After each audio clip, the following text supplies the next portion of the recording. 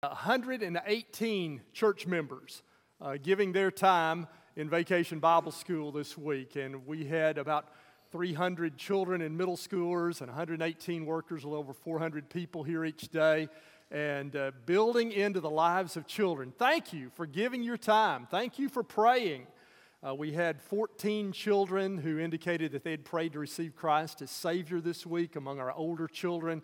So we shared with them, and foundations laid for many others. So we just rejoice in that. Amen. Praise God. Tonight is our Vacation Bible School family night at 6 o'clock. First through fifth graders are going to be sharing a musical. They're to be here at 5 p.m.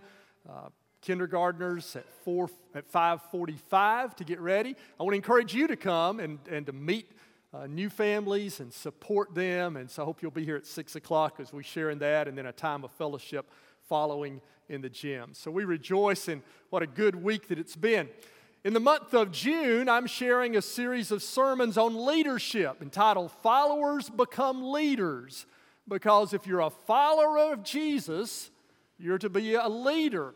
Last week laid the foundation for it with the idea that every follower of Jesus is a world leader. We looked at 1 Peter 2:9 that said, you are a chosen people. You are a royal priesthood. You are God's special possession. You're a holy nation. So every one of us has a leadership role in our world. We're the priests to the world to represent God as a holy nation.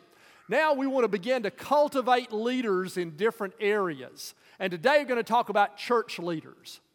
And so as you're a follower of Jesus, maybe today God's working in your heart where you're beginning to need to take that next step to a role of leadership in the church. And so we want to call you out and encourage you to consider some different roles of leadership. Let me share with you four types of leaders in our church that I want this to apply to and you to be thinking about today. First of all, we're going to talk about pastors, about calling out future pastors for the church and the kingdom of God. When I was a junior in high school, beginning my junior year, I was 15, hadn't turned 16, right in that age group, and I felt God calling me to give my life to ministry. I didn't know it would involve being a pastor in a local church, didn't know what it would be, but an unmistakable call of God that's what He wanted me to do with my life.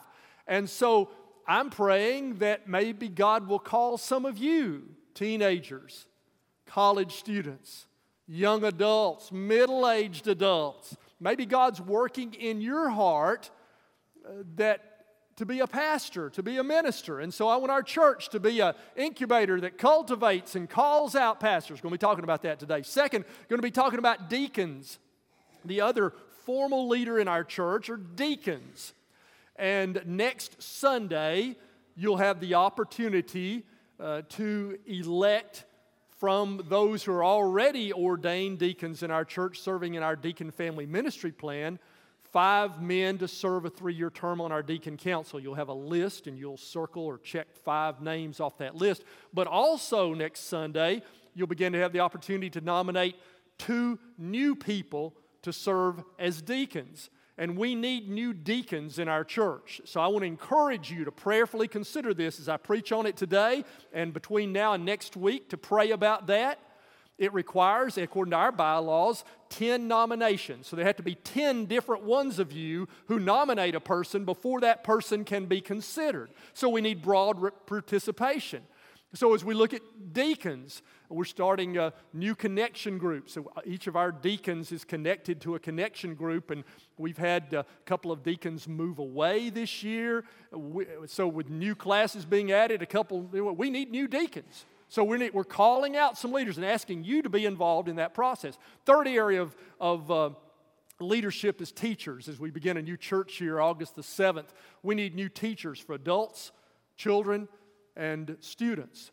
Partly because we are starting new connection groups at 8:30 during this time, and I'll have a worship service at 9:45. So maybe God be speaking to you about it's time for me to step up. And I want to encourage every connection group. In your connection group, what we hope to develop is a leadership pipeline That is where there are people on the path toward becoming teachers, that maybe you're an apprentice. And so I encourage you teachers and you classes to cultivate future leaders in your connection groups. You ought to be moving through that pipeline, serving as an apprentice or whatever. And then the fourth area of leaders that I want to talk to you about is what I'm going to call pioneer missionaries. We're looking for 100 people from this service who will flip-flop and come to connection groups at 8:30 and come to a worship service in here, the same kind of worship service at 9:45. Past 2 months, we've had over 400 in every service except Memorial Day weekend in this service. And we get up 425, 450. There's just not place for people to find a seat. So we're starting a new worship service. Doesn't look that way this morning, and it won't for the next month or so. You'll be saying, well, we don't need that. And then school starts back and you say, oh, we need this. And so we're looking for pioneer missionaries to go where no man has gone before. Lottie Moon went to China. Hudson Taylor went to China. William Carey went to India. We're asking you to go to 8:30. That's what we're asking you to do. Surely if they could leave family and friends and go to China for the sake of the gospel, you could leave family and friends and go to 8:30 for the sake of the gospel. Don't you think we could do that? So we're looking for 100 of you. And Cindy we'll be announcing what those 8:30 groups are within the coming weeks. There are teachers right now that are praying about that, so we're still assembling those teams. And we'll be announcing those teams so you can see what class would be in the 20s, 30s, 40s, 50s, 60s. And you'll have a chance to sign up. And we're looking for 100 of you to sign up. And then there's another area of leadership we're going to talk about today, and that is functional leaders. You don't have to have a position to be a leader in the church. You can be a functional leader in your youth group. Youth groups need functional leaders. You don't have a title, but you need to be that person that says, yes, we're gonna be this type person for the kingdom of God. You can be that functional leader in your connection group or in your circle of friends within our church. So those are the types of leaders we're going to talk about today. So let's begin. We're going to look at the pastoral epistles. They are 1st and 2nd Timothy and Titus. These were written not to churches like Ephesians and Colossians and Philippians, but written to pastors. Paul's writing to younger leaders about getting new leaders. And so first we're going to talk about pastors. Would you consider that maybe God, if you're qualified, is calling you out to be a pastor? 1 Timothy chapter 3, verse 1, it tells us about pastors. Here's a trustworthy saying, whoever aspires to be an overseer desires a noble task. So if God's putting a desire in your heart to explore that, that's a good thing. Now, we talked about there's a call of God to ministry. I believe that. But there also can be a desire, and the desire and calling, when they meet around competency and giftedness, then God may be calling you to ministry. So would you consider that? Now, it says the word overseer or bishop here. Now, why, when I say we're talking about pastors, are we talking a passage that says overseer or bishops? Well, there are 3 words in the New Testament for the primary role of leader in a church. Let me show you a slide that lists those so we can compare them. And I have the Greek word here because it helps us to understand some differences in denominations. People ask me a lot of times, what's the difference in denominations? Well, one of the differences, practical differences, is church leadership. Different groups have different theories about church leadership. For example, the Greek word that we just read in 1 Timothy 3:1 is episkopos. Episkopos, you can figure, the Episcopalians emphasize bishops or overseers. The Episcopalian form of government has bishops or overseers above the local church. And Methodists came out of the Anglican or the English Episcopalian, so Methodists also have an Episcopalian form of church government in that they have bishops who are over in a hierarchical system, and Catholics have an Episcopal kind of church government. So that's where the name of denominations, that's one of the differences, practically how we believe that churches are to be led. We're going to look at a second word in a minute. I'm showing you all 3 here, and then we're going to look at them in Scripture. We're going to look at a second word in a moment. It's presbyteros. I bet you can guess which denomination emphasizes this form of church leader. The Presbyterians have presbyters or elders who are, again, representing a church in some kind of hierarchy above a church. The third word is poimen, which is translated pastor or shepherd. And that's the word that we use most commonly of those. And, of course, Jesus, when he said, I am the good pastor, I'm the good shepherd, he said in John 10. It's this same word and this is role. Now, what we as Baptists believe is that all three of these terms refer to the same church office because they are used interchangeably in Scripture. Now, not throwing rocks at these other groups. You can do church government different ways. This is just one of the differences. And so we believe we don't have a hierarchy where somebody's above the church. We have congregational government, and we believe that each of these refers to the same office so that, we could call Elder Tim or Bishop Todd or whatever. We don't usually use those, but that's what we believe. Now, let me show you that in Scripture. Show you three places. First of all, Acts chapter 20, verse 17.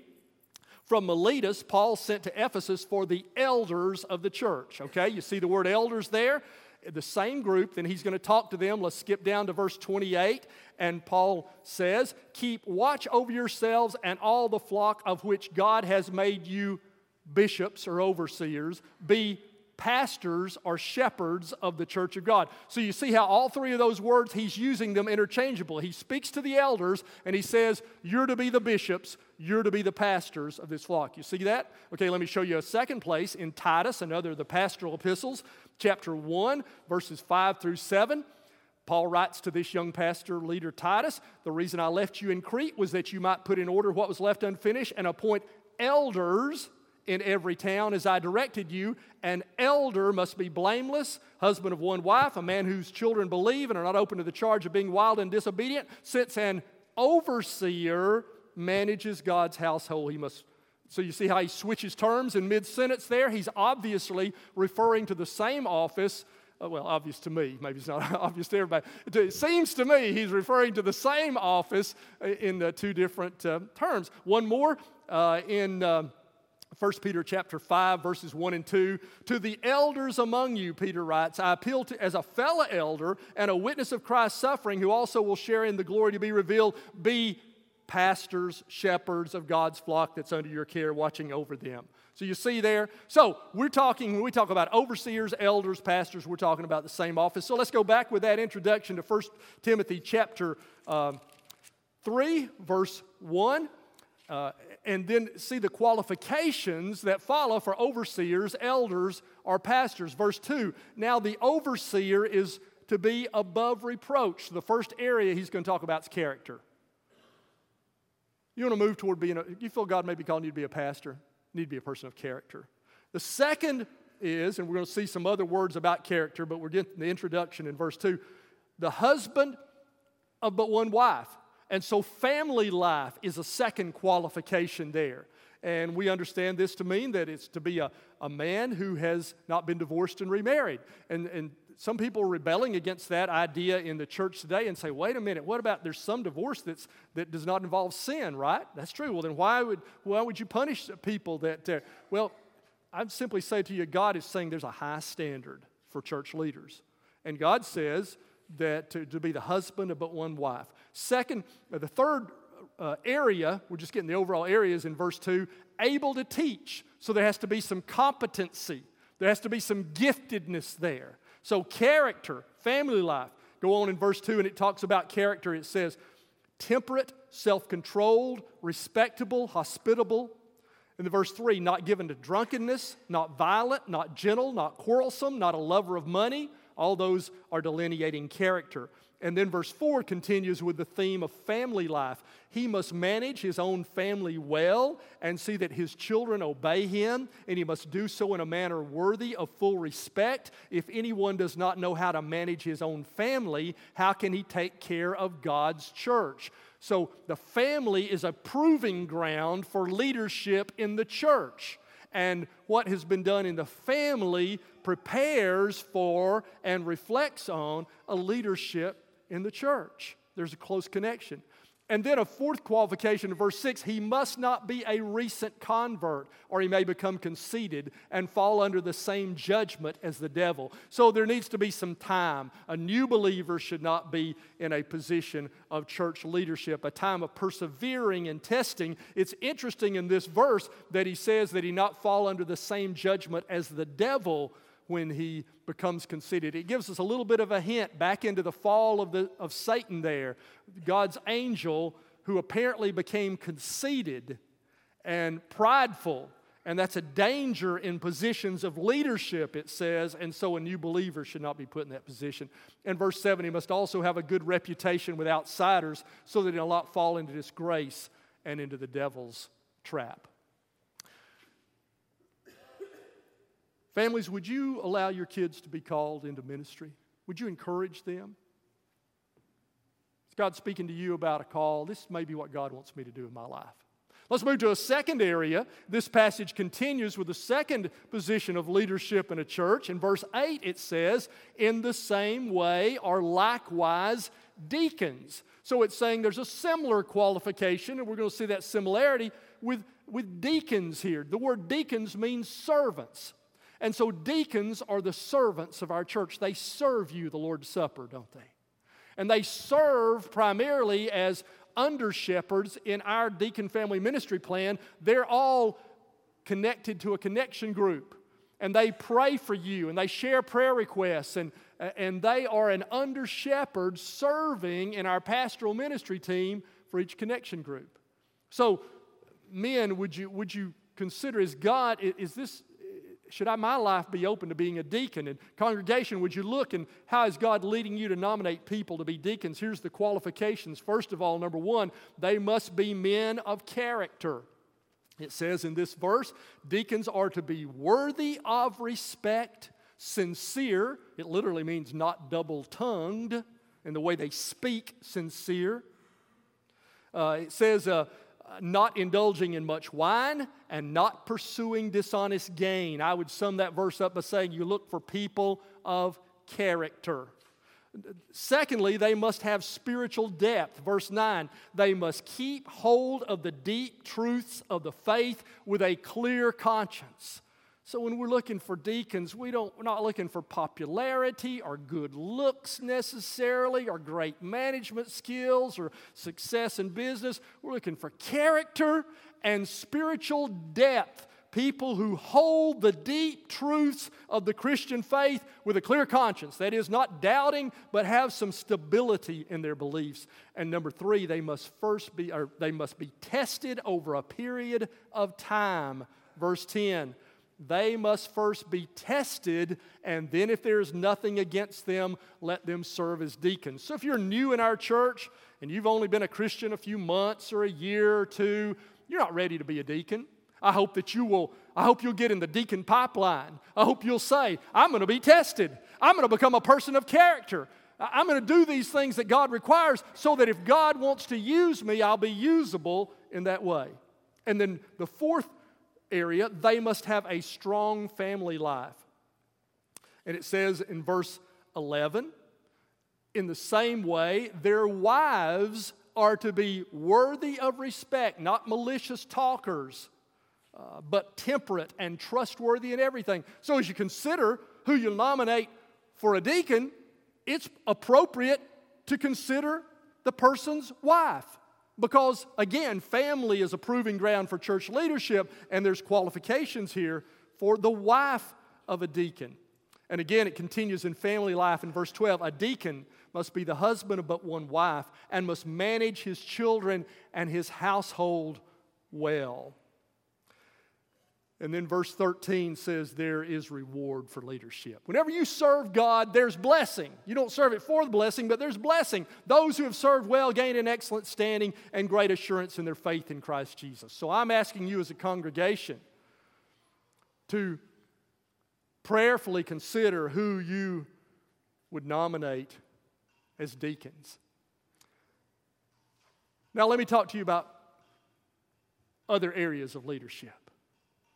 You may say, well, I'm not a man. It requires male leadership here, and I'm not the husband of one wife, or I'm a new believer. I'm not qualified yet for this. what does God want of me if I can become a functional leader in my youth group? If I can become a leader in my connection group where I'm an encourager and I'm saying to people, yes, we can do that. What does God require of me? Well, let's go to another of the pastoral epistles and look at one more passage. And that is in 2 Timothy chapter 2, verses 20 and 21. And Paul here sort of uses a parable, a comparison. And he says in verse 20, in a large house, there are articles, not only of gold and silver, but also of wood and clay. Some are for special purposes, and some for common use. So I brought some low-tech visual aids with me today. From my house, I don't have necessarily a large house, and I don't think we have anything of gold or silver that I could bring to you. But I've got the same principle for you. So I got this out of our kitchen cabinets this morning.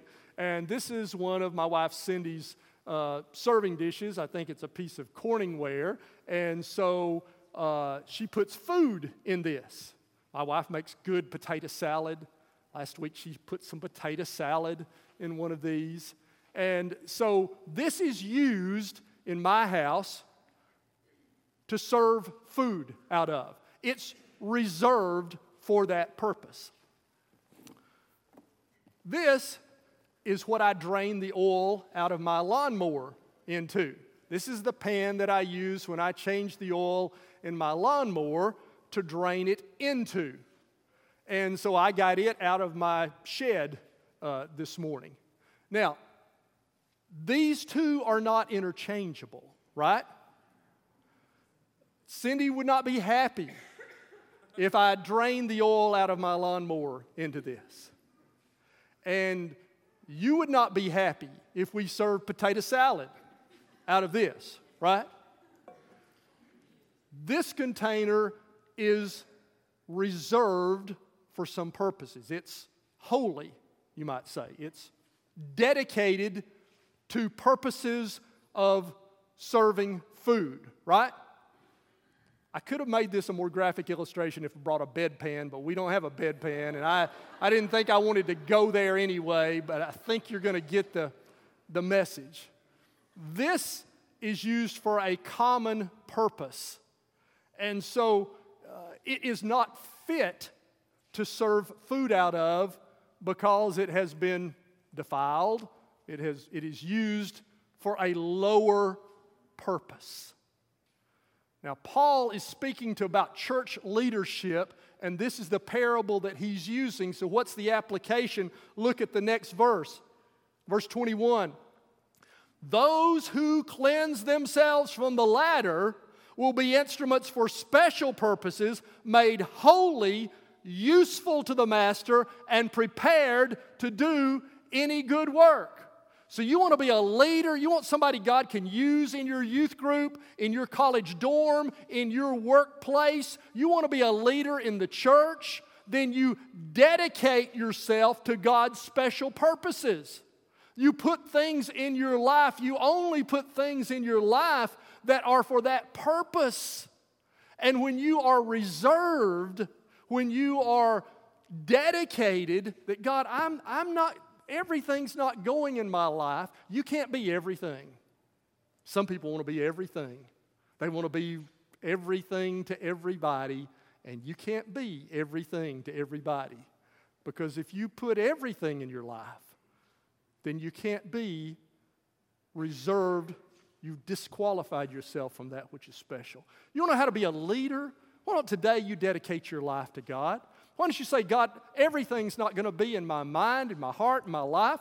I'm going to dedicate myself. I want to be used for a higher purpose, for a special purpose. And I don't know what you have for me in the church or in life, but I want to be a leader that will please you. And so I dedicate myself to you and to your purposes. Use me as you will. Would you say that to him today? Now I want to say one more thing to you. I've been speaking today to leaders, to church members. Before you become a leader, in the church or in the kingdom, you have to become a follower. And so where you may be today is, you may need to take that step to become a follower of Jesus. I want to read to you one more passage. It's Mark chapter 1, verses 16 and 17. It's when Jesus saw some young men and he called them to follow him. Jesus walked beside the Sea of Galilee, saw Simon and his brother Andrew casting a net into the lake, for they were fishermen. "Come, follow me," Jesus said, "and I'll send you out to fish for people." Do you hear how the following would turn into the leading? Do you hear how followers would become leaders? Already has he called them. He was saying to them, I have a purpose for you that will fulfill you in life more than what you're doing now if you will follow me. But the first step in finding fulfillment and purpose and meaning and service is when he comes and says to you, will you connect yourself to Jesus as Lord of your life? Will you become a follower that one day you might be a difference maker? Would you become a follower of Jesus Christ? Let's pray together. Oh Lord, I pray today that from our church here, you'll call out leaders in whatever area and role you have for them. And Father, I pray right now for those who may need to take the step of following you. Perhaps, Lord, you spoke to their heart in Vacation Bible School this week, and today they want to share that publicly. Perhaps, Lord, as a family, they want to come and say, we want to be followers of you. Perhaps, Lord, there's someone who's ready to confess you and be baptized next Sunday when we have baptism. Lord, stir in their hearts and bring them to you. I pray in the name of Jesus. Amen. Would you stand together with me? We're going to have a song of invitation.